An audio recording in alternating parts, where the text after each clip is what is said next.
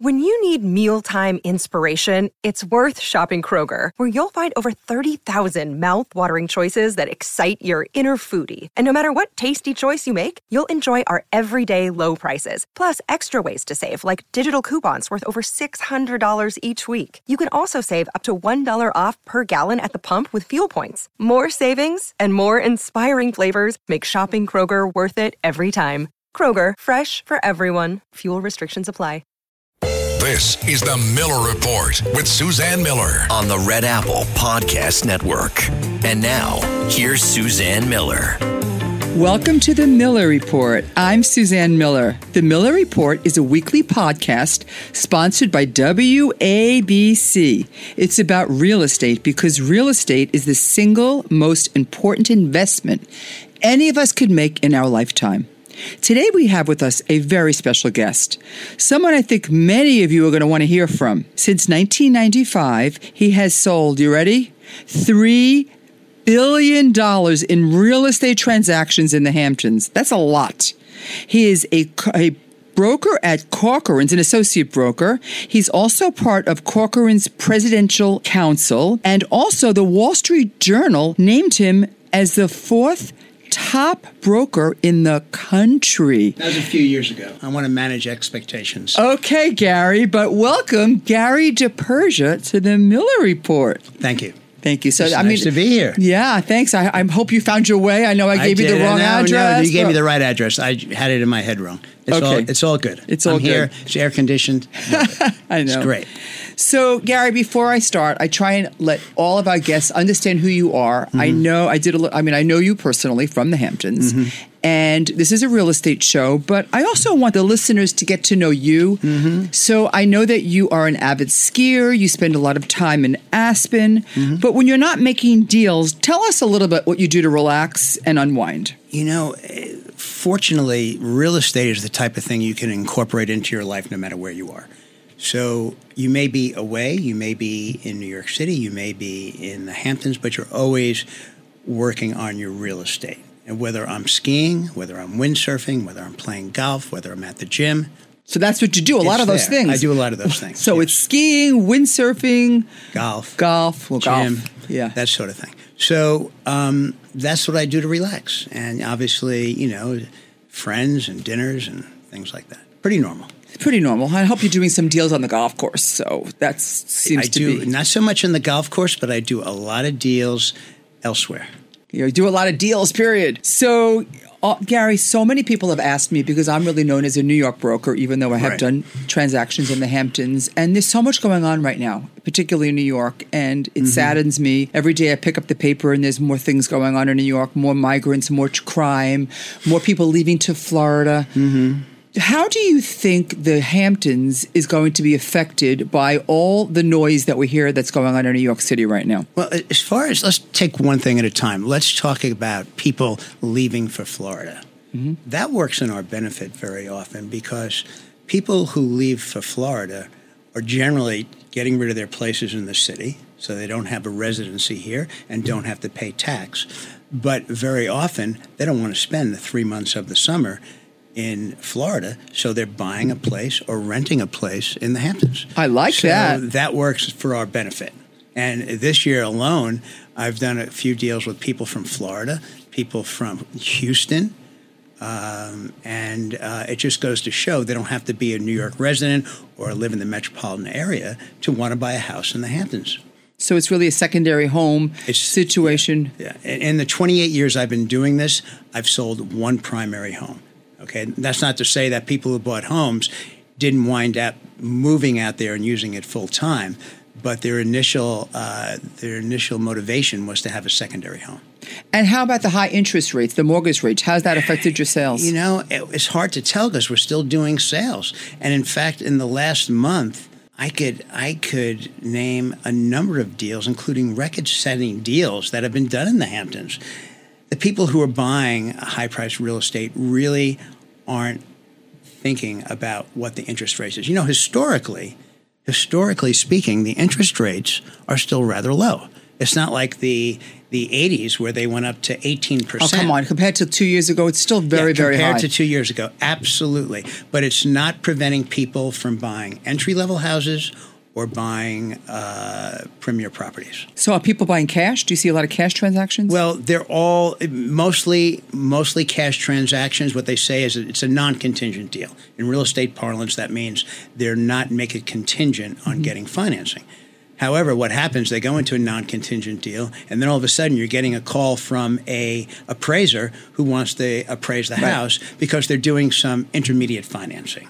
So what that basically means for the listeners, if I could explain it in layman terms, is that they're buying it cash, and if they get a mortgage, it's not really up to the seller to determine. They still have to close on it. It's That's up right. to them or they to buy. lose their deposit. Got it. I got Exactly. it. So who are these buyers? Where are they coming from? Everywhere. As I said, I sold a house, actually the second house I sold to someone who moved from New York to Florida, and they bought a house from me last year in the spring. When they came up this year, they determined they wanted a more modern house, and we put their house on the market. We had a deal within a month and a half, and while they were doing that, they had identified a house a little further north, and they paid more for another house. And it was a very easy transaction actually for them. I'm in a restaurant, one of our favorite restaurants in Sag Harbor. Someone's sitting at the bar next to me. They say, "Oh, I know you. I want to show one of your houses." I say, "Okay, which one?" So I take them, show them the house. It doesn't really work for them. So I had been showing a house that was a listing of another broker. I show them a picture of it. They say, "Yeah, we'd like to see that." So we got an appointment. We went to see it. They wound up buying it. They live in Houston. So we're seeing people buying from different areas of the country. And certainly they've been renting from different areas of the country for years and years. We'll talk about rentals in a minute. But with the high-end buyers, what are some of the things they must have in these homes? You know, fortunately, everyone has their own idea of what their Hampton experience is going to be. Otherwise, we'd be trying to sell the same home to everyone who's out here. So a location, you say, what do they need? Let's talk about where they want to be. It's like saying, where's the best place to buy? Well, where's the best place to live? Uptown, downtown, east side, west side, in New York. It's the same in the Hamptons. Everyone has their idea of where they want to be. So first they got to pick a location. And sometimes that changes as they start searching the houses. They think originally they want to be in Southampton. They wind up buying in East Hampton. They're thinking south of the highway. They wind up buying north of the highway. Is it because of price or because... Because they find a better situation either in different towns... Buyers are liars. They never know what they want. It's not that they're liars. You know, if they're new to the area, it's two things. Finding a house they like and an area they like. Their friends and their real estate experts are all telling them, you got to be here, here, here. You got to buy this, this, this. But when they start to look, they have their own ideas of what they want. And very often, interior of the house, they want a great kitchen. Even though they don't cook, they want a great kitchen. They want great outdoor areas. They want a great finished lower level if the house supports that, if it's not on the water. They want an open floor plan as opposed to segmented rooms. These are a lot of the things you see. You're starting to see, again, more roof decks, particularly on modern houses, which are now in vogue, and people are transitioning from traditional houses to modern houses, and that supports a great roof deck. So sometimes you're in an area where you have actual views, whether it's of water, of farm fields, or something, and so they want a roof deck. They want killer pool houses when they can have them. So although everyone is different, there's sort of a commonality of what they're looking for. So just to clarify, when I said buyers are liars, I meant they don't know. They're lying to themselves. They don't know what they want. So that's true. So let's switch to rentals for a minute. What's happening? What do you see? I mean, the rental market, you know, you heard this thing early on in February and March and April. The rental market's so bad and there's so many houses. Let's talk about that for a second. Let's talk about that. Okay, so, you know, a lot of people bought houses during COVID. It was a great time to be a real estate broker. So much more product is on the market. And it was a lot of fun to be a broker during COVID because people just made decisions. They wanted to be here. And you didn't have that tough negotiation very often that you did. And very often we led the negotiation where they had to be and say, yes, sir, we want to buy it now. You know, they wanted a house. So they buy the house, and a lot of people bought houses during COVID. And then Now, some of them want to rent it out either because they want to travel more or because they want to help support the cost of that house. So there was more inventory on the market, okay? But it wasn't a bad real estate market. It was a later, as far as rentals are concerned, it was a later real estate market. So decisions that would have normally been made in January, February, March were made in April, May, and June, and even well into the summer. I still have friends that didn't rent it all, though, Gary. Yeah, they had those, and I'll tell you why. Maybe their houses weren't as fresh as they should have been. Maybe they were still looking at COVID pricing, which was off the charts, and weren't reacting to the reality of a market that wasn't COVID-driven. So what is the reality now? What is the reality? How much has it come down? It still costs more to rent a house today than it did 5 years ago. How about during COVID to today? How much percentage do you think it went down? Sometimes 20%, sometimes 15%. It depends. Depends on the house, depends on the area. And a lot of it depends on how the house is set up by the owner of the house. At Evernorth Health Services, we believe costs shouldn't get in the way of life-changing care, and we're doing everything in our power to make it possible. Behavioral health solutions that also keep your projections at their best? It's possible. Pharmacy benefits that benefit your bottom line? It's possible. Complex specialty care that cares about your ROI? It's possible. Because we're already doing it. All while saving businesses billions. That's Wonder made possible. Learn more at evernorth.com/wonder. This episode is brought to you by La Quinta by Wyndham. Your work can take you all over the place, like Texas. You've never been, but it's going to be great because you're staying at La Quinta by Wyndham. Their free Bright Side breakfast will give you energy for the day ahead. And after, you can unwind using their free high-speed Wi-Fi. Tonight, La Quinta. Tomorrow, you shine. Book your stay today at lq.com. So if it went down 10 to 20, and I'm going to argue in some cases as much as 30, things have. But let's talk about why it's 30%. Mm-hmm. So during COVID, let's say a house would normally rent for $100,000 before COVID, and then during COVID, they were getting $150,000 to $200,000 because of the people just had to be here. And then they thought, the market's just going to keep going up. So the next year, they priced it at $250,000 or more. So when they finally reduced it, it seemed like it came down a lot, but it really, from where it should have been, with having the expectation of going up again, it wasn't that much.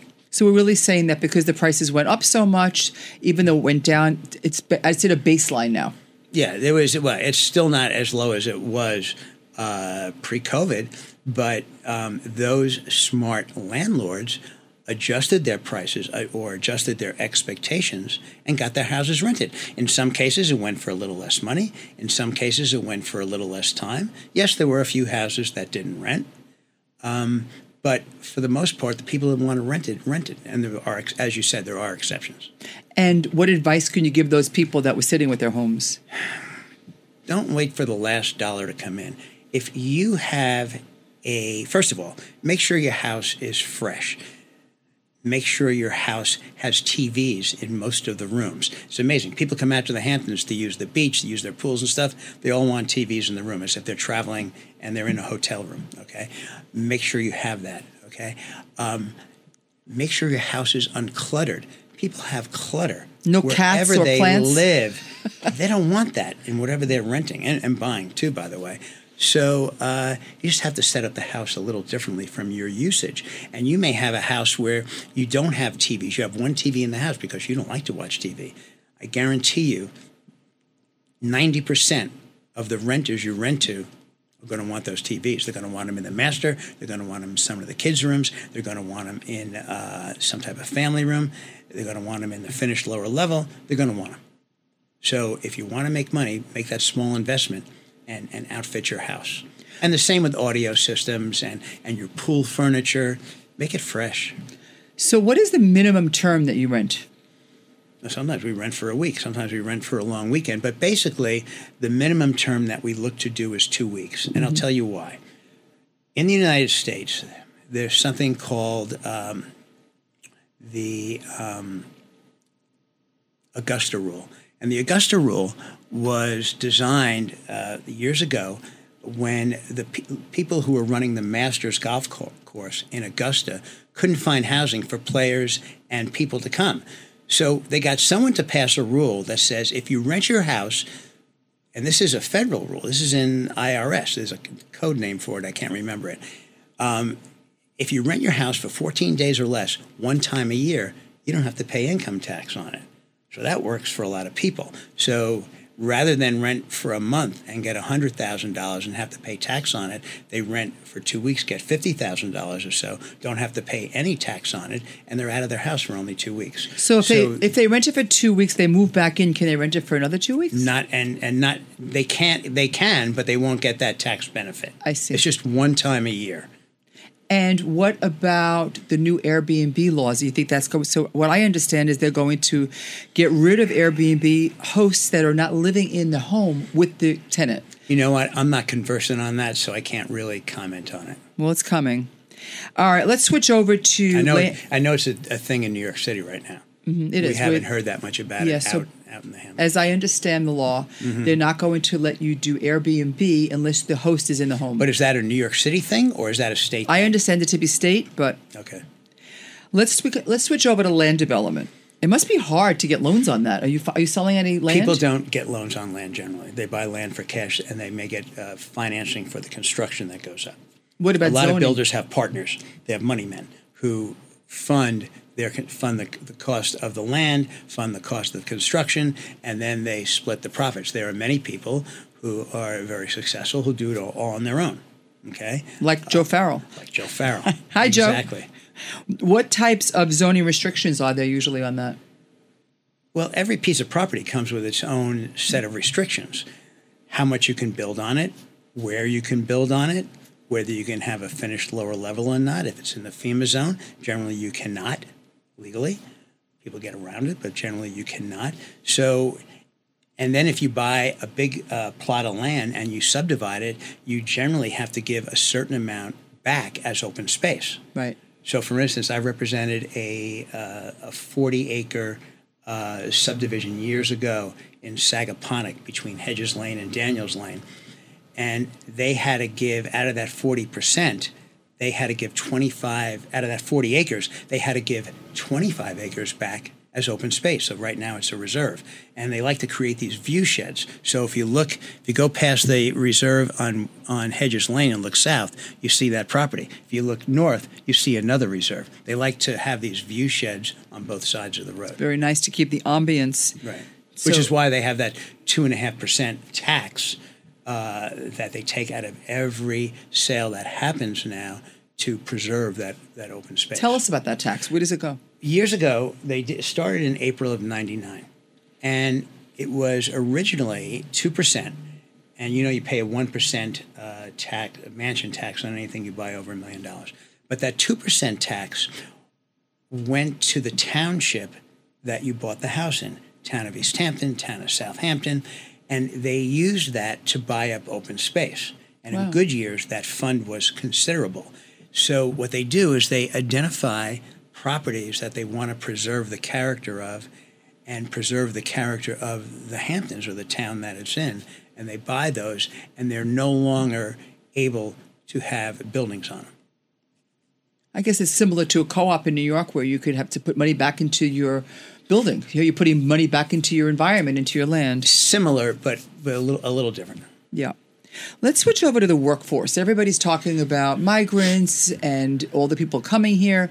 Yet when you go to the Hamptons, there's no workers. I mean, my favorite restaurant, the Cheese Shop, we used to go to religiously. They closed. And I said, you used to have lines outside. Why did you close? And the owner said to me, because I don't have staff to fill the orders. That's right. So they need staff. Well, first of all, where are these people living? There's no houses. What happens to the workforce? Where do they go? Some very smart restaurateurs rent or buy housing for their staff. I can name a bunch of restaurants that do that, but I'm not going to. Others rent and put up their staff, and they're generally younger people, so they can share rooms, they can live in very basic housing and be happy to be here for the summer while they're working during the day or at night at the restaurants. But yes, it's tough, and during COVID, it was particularly tough for restaurants to find a workforce, because a lot of the secondary part of the workforce was coming from outside of the United States and they couldn't get here. Okay, that happened in Aspen as well. It was a big problem in Aspen, and restaurants were closed for most of the day when they would normally be open because they didn't have enough people. Same in the Hamptons, but a big part of that trade brigade that you see every morning. Fridays? Filter. No. The trade brigade is every morning from Monday to Friday that filters in on Sunrise Highway, and those are people that work. They work for builders, they're landscapers, they're masons. They do all sorts of work in the Hamptons, and they live further up island, because it's more economical to do so. So now our entry fee to the Hampton is 2.5%, where it used to be 2% before. That 0.5% supposedly is going to go to create affordable housing. Oh, that's good news. Tell me, where? We don't know. They're identifying those places, and we'll see what they do. Now, it's not just for workers who work here. It's also for locals who've been priced out of the area. You know, kids graduate college, they want to come back, and they have no place to live unless they live with their parents. I have no idea where that's going to be, but I know Governor Hochul was talking about the state taking over the affordable housing versus the local authorities. Have you read anything about that? I have not, but again, it could be possible. Where do you think they would go? What neighborhoods? You know, there's talk about affordable housing on 27 between East Hampton and Amagansett. I'm not going to identify exactly where. There was talk about affordable housing off Buckskill Road. I don't know what the plans are for that. They talk about it a lot. I don't know exactly where it's going to be. So today I'm looking at the news, and I have a house in Sag Harbor, and I'm worried about Hurricane Lee. So there's so much going on with global warming and climate change, and most of the Hamptons really is on the water. Yep. Do people ask you these questions when they're buying? Most people ask, what's insurance going to cost? Well, that's a good point. Insurance is very expensive. I had a person this week who is signing a contract on a pricey house north of the highway, and they had an insurance company. It was nowhere near the water. It was basically across from a farm field, nowhere near the water, and their insurance company would not cover them in the Hamptons. We don't know why. But you can get insurance. You can get insurance if you're on the water. It just costs more. There are companies that do insure. There are companies that have stopped insuring. We are not as fragile an environment as South Florida, where a lot of insurance companies have left. Yep. Or Louisiana, like New Orleans, where they have had major problems, obviously, or even the West Coast in some areas where they get fires and mudslides and other catastrophes, earthquakes. Well, hopefully we don't end up like South Florida, and we are able to get insurance companies. I'm actually going to have on the Miller Report a key person from the insurance companies to come in and talk about that, because it's a very big issue. We can't get insurance. So there is a plan called the Coastal Assessment Resilient Program. And what that is a multifaceted plan that, and I can't remember the whole thing, so I'm going to give you some segments of it. It's basically going to, and by the way, many towns, whether they're on the water or whether they're not, have these type of backup plans. Aspen has it. Wherever there's a choke point, like Aspen, as you know, as you come into Aspen, you have Route 82. They have their own plan in case of catastrophes. So the Hamptons is creating a plan, and it covers coastal erosion, a vulnerable transportation system, long-term sustainability of certain town focus areas due to very high coastal risk, future residential and commercial property damage. So they're looking at a multifaceted program to help ensure that the East End, in case of a catastrophe, is not decimated. And with the rising water, which is happening everywhere, they have a plan for it. Who's they? They is it the government? They is the local authorities. It's FEMA. It's people they hire who are advisors to do this type of thing.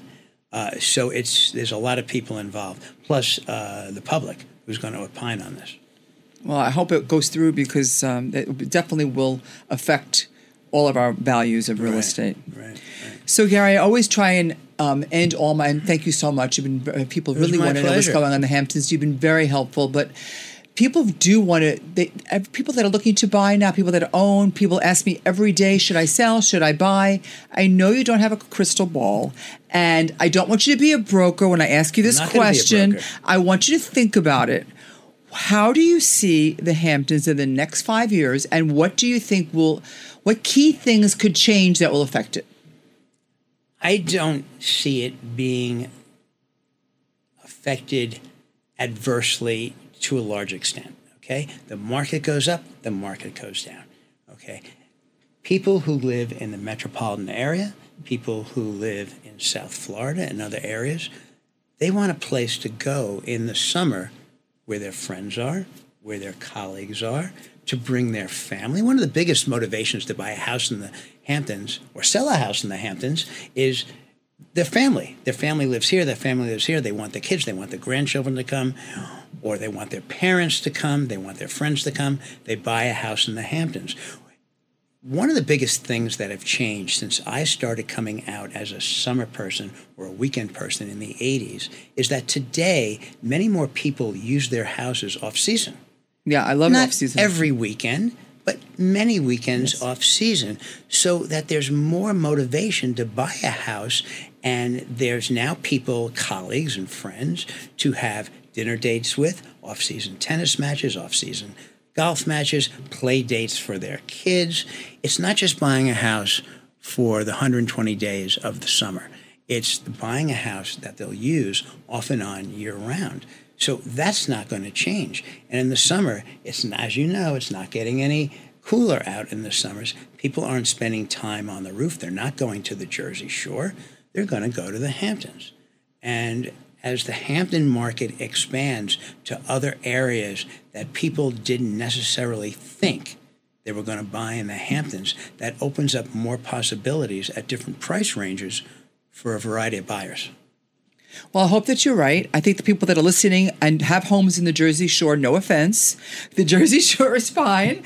But I appreciate what you said, that you don't think the Hamptons is going to be as affected, was my first question about what's happening in New York. But thank you so much for coming on the Miller Report. My pleasure. Thank you for having me. I think you've been very helpful and insightful. It's been a pleasure. And we need to keep the Hamptons strong and tough. And thank you for coming on the Miller Report.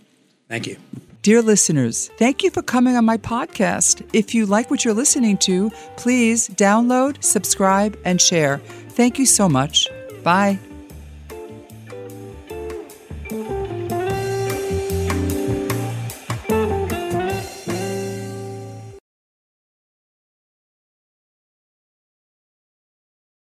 This is Greg Kelly for Priority Gold. What does it mean to be America's precious metals dealer? It means that you're in touch with the hearts and minds of those who love this country, value our freedom, and want to protect the future. Priority Gold is that precious metals dealer. They've helped thousands of Americans back their retirement with solid gold and silver. Call Priority Gold at 888-506-6439. Receive free shipping, free storage, a free investment guide, and one of the best purchase experiences in the industry. Call now or go to PriorityGold.com.